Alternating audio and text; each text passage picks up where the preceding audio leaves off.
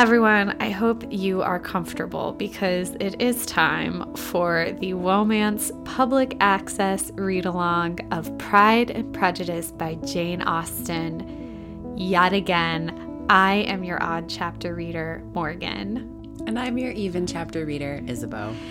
And we are gearing up to read chapter 19. But before we get there, we've got to talk about what happened in chapter 18.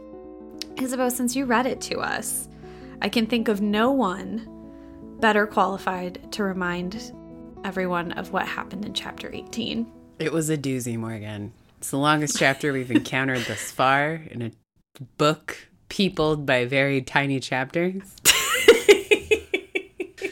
We went to the ball, and Lizzie looked in vain for Wickham, and he wasn't there, so she talked to a lot of other people and even had a dance with Darcy where they bantered back and forth, and then she watched every single member of her family embarrass her publicly.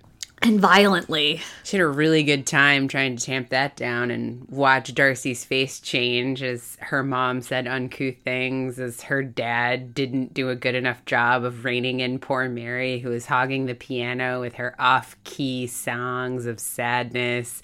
And Mr. Collins, the impertinent house guest in Lizzie's home, introduced himself to Darcy, if you can believe it.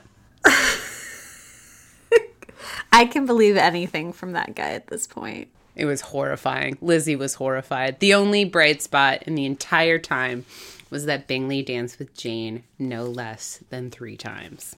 That's one. I think that's one more time than last time, but I'm not sure. It was a lot. I wasn't there. Also, Darcy, the reason Mr. Collins was so keen to introduce himself to Mr. Darcy is not because Mr. Darcy is tall and therefore hot. It's because he's Catherine de Bourgh's cousin. Nephew. You know the Brits. They're kissing cousins, if you will. Yeah. That's right. Darcy and Catherine de Bourgh kiss on the lips. Spoiler alert. All right. Without any more painful ado, chapter 19.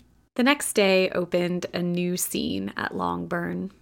Mr. Collins had made his declaration in form, having resolved to do it without loss of time, as his leave of absence extended only to the following Saturday, and having no feelings of diffidence to make it distressing to himself even at the moment, he set about in a very orderly manner, with all the observances which he supposed a regular part of the business. On finding Mrs. Bennet, Elizabeth, and one of the younger girls together soon after breakfast, he addressed the mother in these words. "May I hope, madam, for your interest with your fair daughter Elizabeth, when I solicit for the honor of a private audience with her in the course of this morning." Before Elizabeth had time for anything but a blush of surprise, Mrs. Bennet instantly answered, "Oh dear, yes, certainly. I am sure Lizzie will be very happy. I am sure she can have no objection. Come, Kitty, I want you upstairs."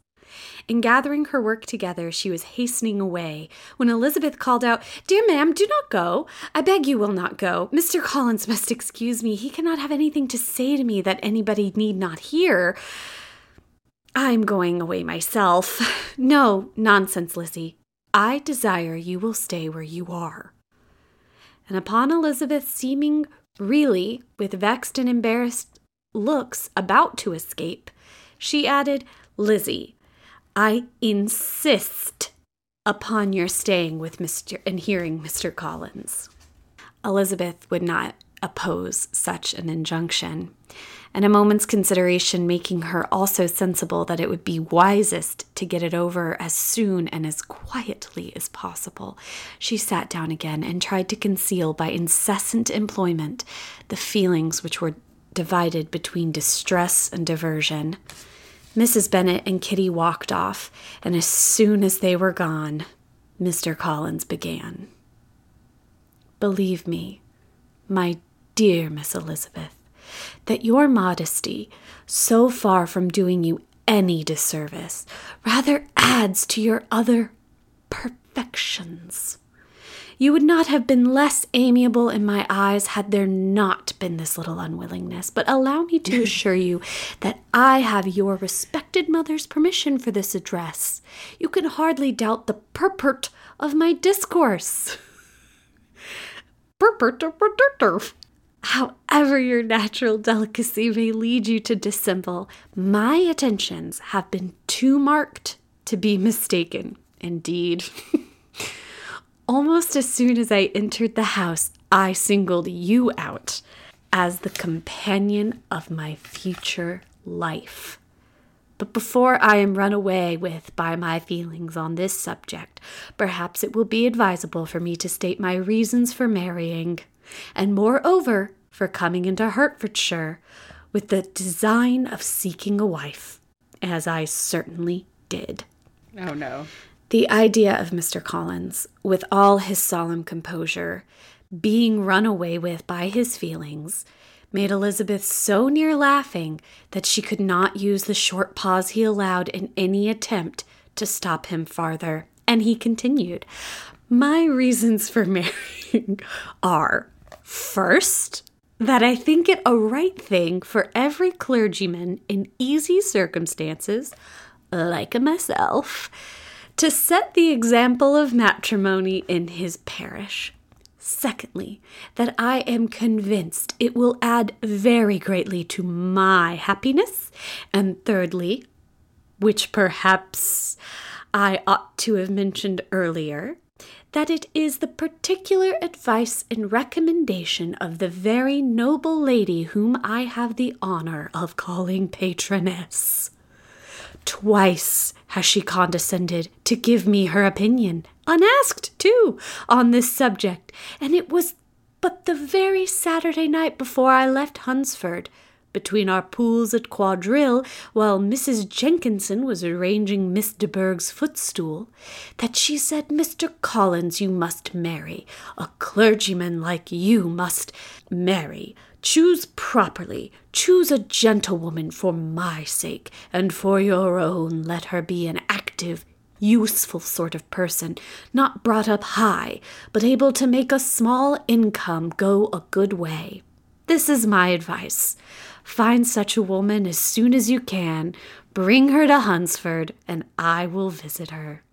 Allow me, by the way, to observe, my fair cousin, that I do not reckon the notice and kindness of Lady Catherine de Bourgh as among the least of the advantages in my power to offer.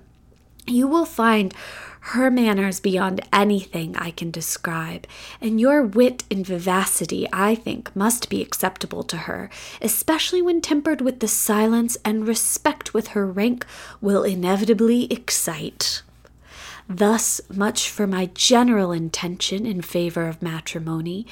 It remains to be told why my views were directed to Longbourn instead of my own neighborhood, where I assure you there are many amiable young women. But the fact is that being, as I am, to inherit this estate from the death of your honored father, who, however, may live many years longer, I could not satisfy myself without resolving to choose a wife from among his daughters, that the loss to them might be as little as possible when the melancholy event takes place, which, however, as I have already said, may not be for several years. This has been my motive, my fair cousin, and I flatter myself it will not sink me in your esteem. And now nothing remains for me but to assure you, in the most animated language, of the violence of my affection.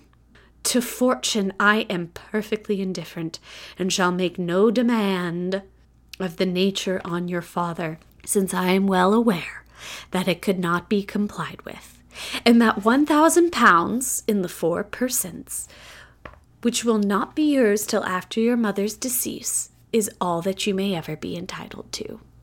On that head, therefore, I shall be uniformly silent, and you may assure yourself that no ungenerous reproach shall ever pass my lips when we are married."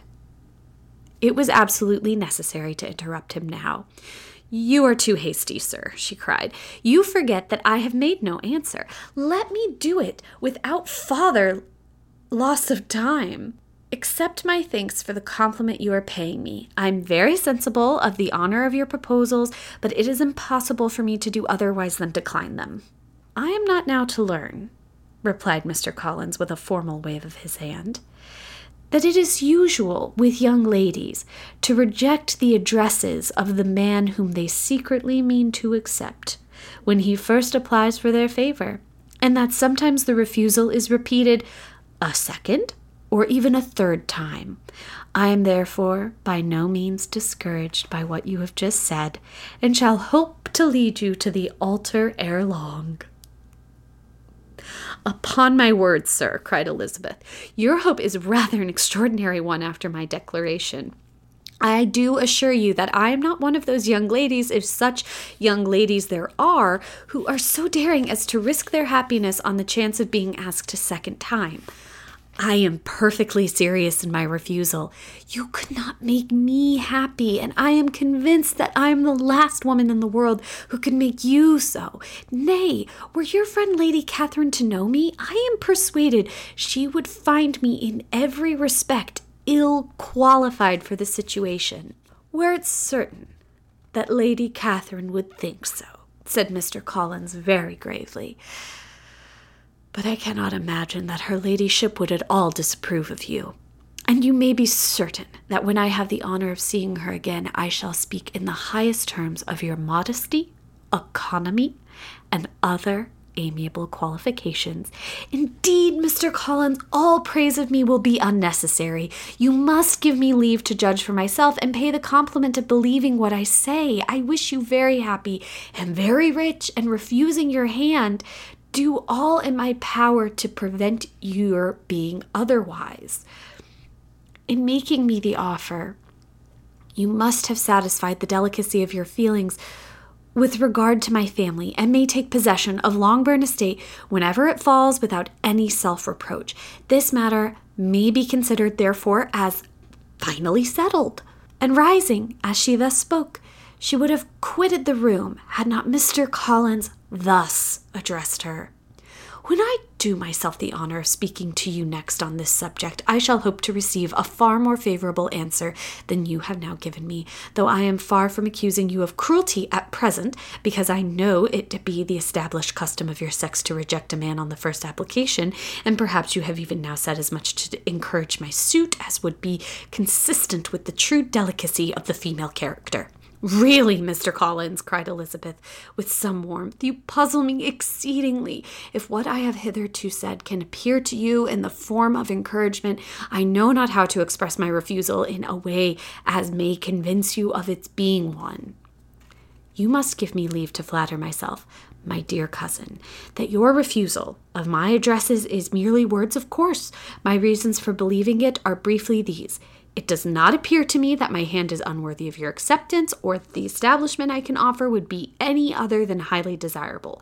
My situation in life, my connections with the family of de Bourgh, and my relationship to your own are circumstances highly in my favor, and you should take it into farther consideration that in spite of your manifold attractions, it is by no means certain that any other offer of marriage may ever be made you. Your portion is unhappily so small that it will, in all likelihood, undo the effects of your loveliness and amiable qualifications. As I must therefore conclude that you are not serious in your rejection of me, I shall choose to attribute it to your wish of increasing my love by suspense, according to the usual practice of elegant females. I do assure you, sir, that I have no pretension whatever to that kind of elegance which consists in tormenting a respectable man. I would rather be paid the compliment of being believed sincere.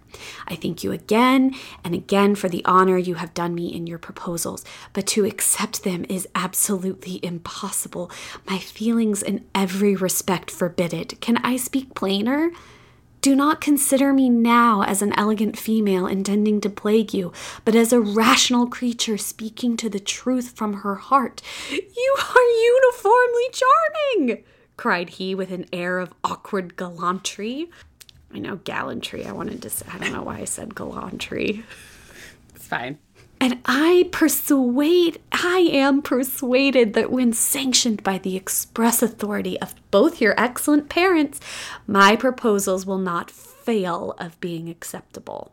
To such perseverance in willful self-deception, Elizabeth would make no reply, and immediately in silence withdrew, determined that if he persisted in considering her repeated refusals as flattering encouragement, to apply to her father, whose negative might be uttered in such a manner as must be decisive, and whose behavior at least would not be mistaken for the affection and coquetry of an elegant female.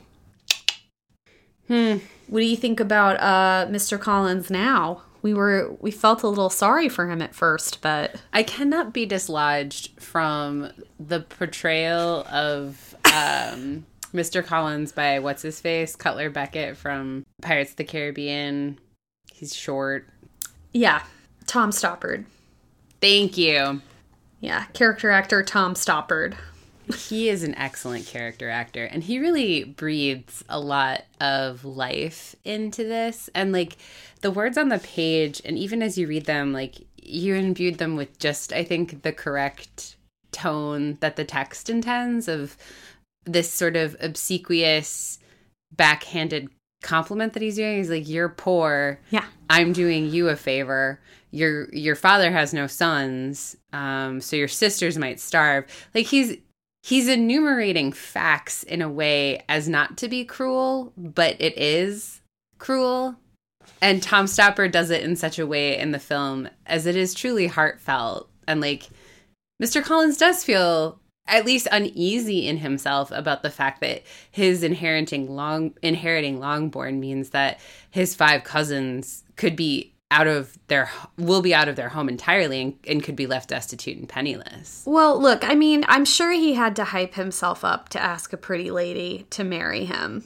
It's true. And a lot of his hype up probably didn't come from like, you're the coolest, everybody likes you, right? It was probably much more of this, Catherine de Bourgh, she's broke, like, it's an ace in the hole, you know?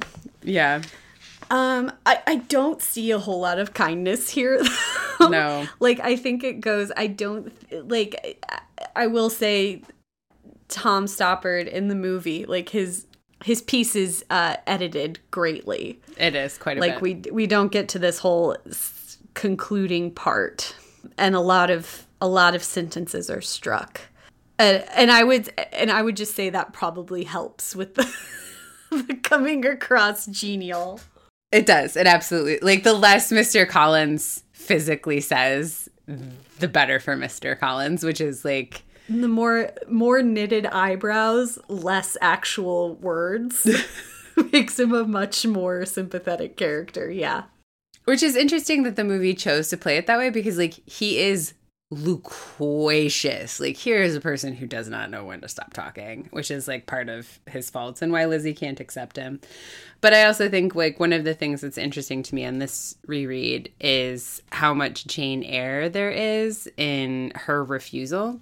When she says in particular, "Do not consider me now an elegant female intending to plague you, but as a rational creature speaking the truth from her heart." That's very Jane Eyre. Do I not also have a beating heart and a dream and a wish and have all the thinking capacity too? I think that's an interesting comparison, because the passage in Jane Eyre, she's trying to remind Rochester that she's a human being with her own will. And that's very much the conversation here. But I think that piece about, like, I'm not one of those elegant women is to, I think, at once try and elegantly try to step around a compliment and not let him know that she's, and also feeling like, I think she wants to point out the ridiculousness of that assumption. Yeah, and like how cruel it truly is. She's like, the thing that you're saying that us females do would be to mislead an honorable man. And he is, like, he's uncouth and like not fun to be around, kind of a killjoy, but he's not a bad guy. He's just like not for Lizzie. I mean, maybe. I don't. He kind of sounds like a bad guy here. This is all bad guy stuff to say. I mean, it's very much like, I'm a nice man. He feels entitled to Lizzie. That's very true. Yeah, he feels entitled to Lizzie, and he also feels entitled to... These are degrading things to say to someone. Yeah. This won't be the least degrading proposal that she is forced to endure. But, like, just because you're going to get another bad proposal doesn't mean this proposal isn't bad. And, like, this is pretty bad. This is telling her that in spite of your many-fold attractions... it is by no means certain that another offer of marriage may ever be made you. Your portion is unhappily so small that it will in all likelihood undo the effects of your loveliness and amiable qualifications. Like, it's so... Transactional? It's not transactional because, like, yes, but, like, that he's transactional all the time. Mm-hmm. But what's striking to me about this is you pointed out it's backhanded, but it's so unartfully backhanded. Whereas when Lizzie says, my feelings in every respect forbid it. Can I speak plainer? Like, that's a little bit more elegantly backhanded. Speaking of her not being an elegant female, I think she's backhanded, and I think this serves to show, because this is a comedy of manners, that even while us as readers are deciphering, everyone in the book knows where they stand. Even someone as... Like, I think the thing that makes me dislike Mr. Collins here is that even someone as obtuse as he is... understands what's going on. And that's why he's making the counter arguments that he's making. Like, he does not genuinely believe, based on how he's escalating, I don't think he genuinely he knows that it's a hard no. Mm-hmm. He doesn't genuinely believe that this is flirtatious or anything, or coy. And I think in the film, they play it as if he does. And there's probably, like, some kind of, like, economy of space and duration, right? Like, this is ultimately not a key scene for that production.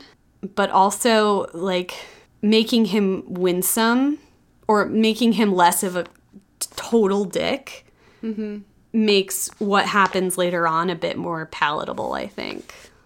I think what's interesting about this scene is you're right. He knows going in that it's a no. Like, he knows that already, which means that, like... I mean, he doesn't know it's a no until she says no the first time. I think the fact that he came prepared with his arguments suggests to me that there was a level of uncertainty that even Mrs. Bennet's insane encouraging couldn't dissuade him from, right? Which means that Mr. Collins isn't, as you said, as obtuse as, like, he's made out to be at times. Like, here's a person who, like it or not, probably has a good view of themselves, like, in the sense that they see themselves at least kind of clearly some of the time, and knew that, like, Lizzie's too pretty and probably too smart, and, like, in other circumstances, if her material circumstances were better, like, this would be too big of a reach for me. Mm-hmm. But because her material circumstances are what they are, and I'm going to play on that in the sense that, like, she needs to be worried about her sisters having something to eat in future. Yeah. And I have the ability to bring that up. Right. I think that's interesting. Like, I think, like, the materiality argument that he is making, like, it makes marriage what it is, which is a legal, contractual, financial yoking of two people. And especially at this time period when women had no choices, it's like, it's an economic proposition more than it's anything else. Yeah, but it's also threatening what he's doing. Deeply threatening. And I think it was nice of her, because they leave this out of most versions, that she says, listen, you don't have to be sad about the family. Like, we're going to figure it out. Like, you've discharged your duty. Because, like... Yeah. And she says, puzzle... I'm trying to find his response to that. That you have no pretension... Okay. And he says... When I do myself the honor of speaking to you next on this subject, I shall hope to receive a more favorable answer than you have now given me, though I am far from accusing you of cruelty at present, which means he is accusing her of cruelty at present, because of the rejection. Perhaps you have even now said as much to encourage my suit as would be consistent with the true delicacy of the female character. I think what he's saying there is like, you're being cruel, and I'm going to give you a second chance to be a nice girl and accept my proposal, which I think is very barefaced. Yeah. And it's like, you know, listen, you're poor. I have a nice income. I am next to Lady de Burgh. She and her connections will be available to you. Like, this is not a bad deal for you, Lizzie Bennet. Like, and he's making that plain. This is very much like, I'm a nice guy. You could do worse. You will do worse. Yeah. Yeah. Which is like, I think to me, like the most nefarious way of talking to a woman is to like insist on your kindness in doing so. So after this conversation, are you still as loath as Mr. Collins to abandon Lizzie? Are you as loath to abandon that Mr. Collins is a good-hearted person ultimately? He is. The text certainly sees him as one of the lesser villains. How do you see him? It's really hard to get Tom Stoppard out of my head. But no, he's not a nice guy in this. And he doesn't know it, which I think is even worse. I actually find in life it's the people who insist on how or at least how like put upon they are. Yeah, like my problem is if anyone tells you my problem is I'm too nice, run the other way. Yeah, it either represents a critical lack of self-reflection or a bold-faced lie. Yeah. Yeah, like self-delusion, which is clearly what Collins is doing here on the page. And Lizzie is being, for her part, I mean, really, really patient, honestly. Literally the morning after that ball, she has to deal with this. Right? And her mom's just like, you're doing it, and leaves her alone. Yeah. Because she knows what's coming. Yeah. Lizzie's had a hard time. She's had a hard go. She's having a hard couple chapters here. At first it was all like rainbows, lollipops, and... walking in the mud. Yeah. And I've already forgotten his name. Wickham? Wickham. It was all rainbows, lollipops, and Wickham. Anything else strike you about this chapter? What an exciting round of dialogue. I'm trying to not make this a Jane Austen's writing fan cast, but ooh, that was exhilarating. Was it as good for you as it was for me? Better. Obviously, it was better for me. Are you kidding? I just got to sit and enjoy it as it washed over me in all of its hellacious glory as I was like, literally, as the kids say, cringe. Oh, man. I bet you say that to all the girls. If only all the girls read to me, Morgan. I got to just lay there and let it wash over me in hellacious glory. Yep. Oh, man. Well, anything else? Anything else? No? Well, we have to, with that, loosen your prejudices. But never your prides. There you go. Mwah.